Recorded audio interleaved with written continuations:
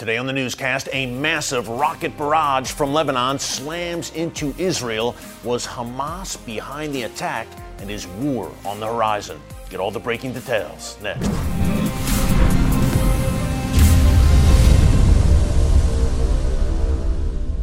Hey folks, Eric Stakelbeck here. Welcome to the Watchman Newscast and welcome to New York City.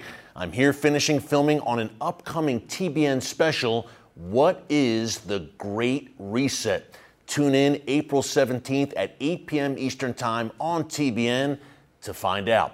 In the meantime, we have breaking news out of Israel on the first day of Passover. A massive rocket barrage from Lebanon slamming into northern Israel. Folks, this is the largest rocket barrage to come from Lebanon since the 2006 Lebanon war, which pitted Israel against Hezbollah toe-to-toe. In that campaign, Hezbollah fired thousands of rockets into northern Israel.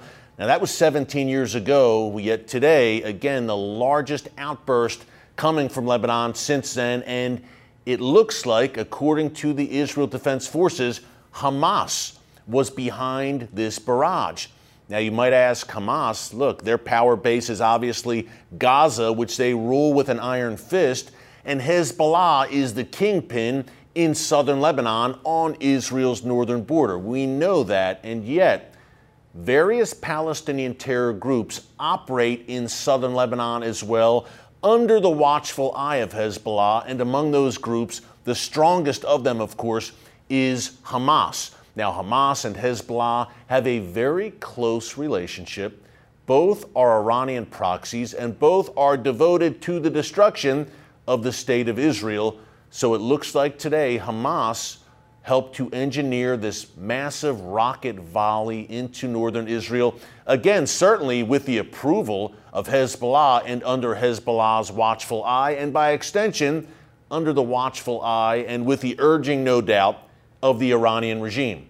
Now, at least 3 people were injured. Thankfully, no one was killed in this barrage. Most of this rocket fire was focused on the western Galilee region in northern Israel. Again, thankfully, no one killed. But folks, to say this is a serious escalation, the largest out of the north since 2006, is no escalation and is no exaggeration, and it comes amid the backdrop, as we reported on yesterday's newscast. And if you missed it, if you missed any newscast, be sure to just go to our homepage under Newscast and subscribe. Click the notification bell so you get alerts every time a new video is posted. But we reported on yesterday's newscast on these rockets being launched out of Gaza. Hamas, once again, no doubt, launching dozens of rockets from the Strip into southern Israel. Of course, that happened as chaos reigns atop the Temple Mount on Passover Eve, Tuesday, Wednesday.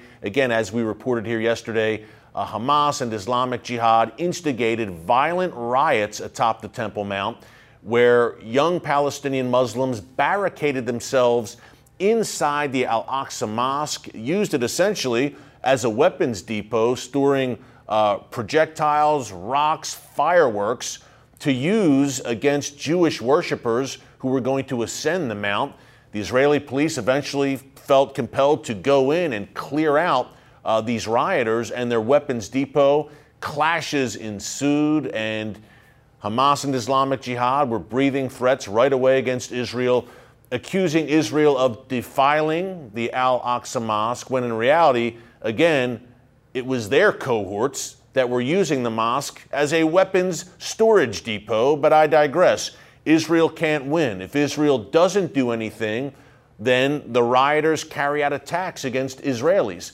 If they do go in and they break up the rioters and their weapons, then Israel is blamed for defiling the mosque. Again, a no-win situation for Israel. And it's not only Hamas and Islamic Jihad piling on, it's the UN, it's Europe, it's the Biden administration expressing concern and calling for restraint after Israel responds. But let's move back to the north. And what we see shaping up here, folks, is what I call the ring of fire that surrounds Israel. Look, Iran has set up proxies on all of Israel's borders, whether it is Hezbollah in southern Lebanon to the north, Syria, Gaza, of course, with Hamas and Palestinian Islamic Jihad, the Houthis in Yemen to the south, various Shia militias in Iraq to the east. Iran has succeeded in surrounding Israel on all sides with this ring of fire, these proxy terror groups armed to the teeth with thousands upon thousands of rockets, missiles, and attack drones. And you could see in a future war, and folks, we may be at the doorstep of one right now, that Israel will need to wage this war on multiple fronts. But as we've told you here in the newscast many times, I believe the bulk of this future conflict will be fought to the north, which brings us back to the events in Lebanon today. The big question, as I come to you around 1 p.m. Eastern Time, we know Israel's going to respond, but how will Israel respond? Again, at least 34 rockets on Passover, no less, or during Passover, launched into northern Israel. Buildings damaged as well in Israel. So for Israel, obviously, this is a non-starter. Israel must respond.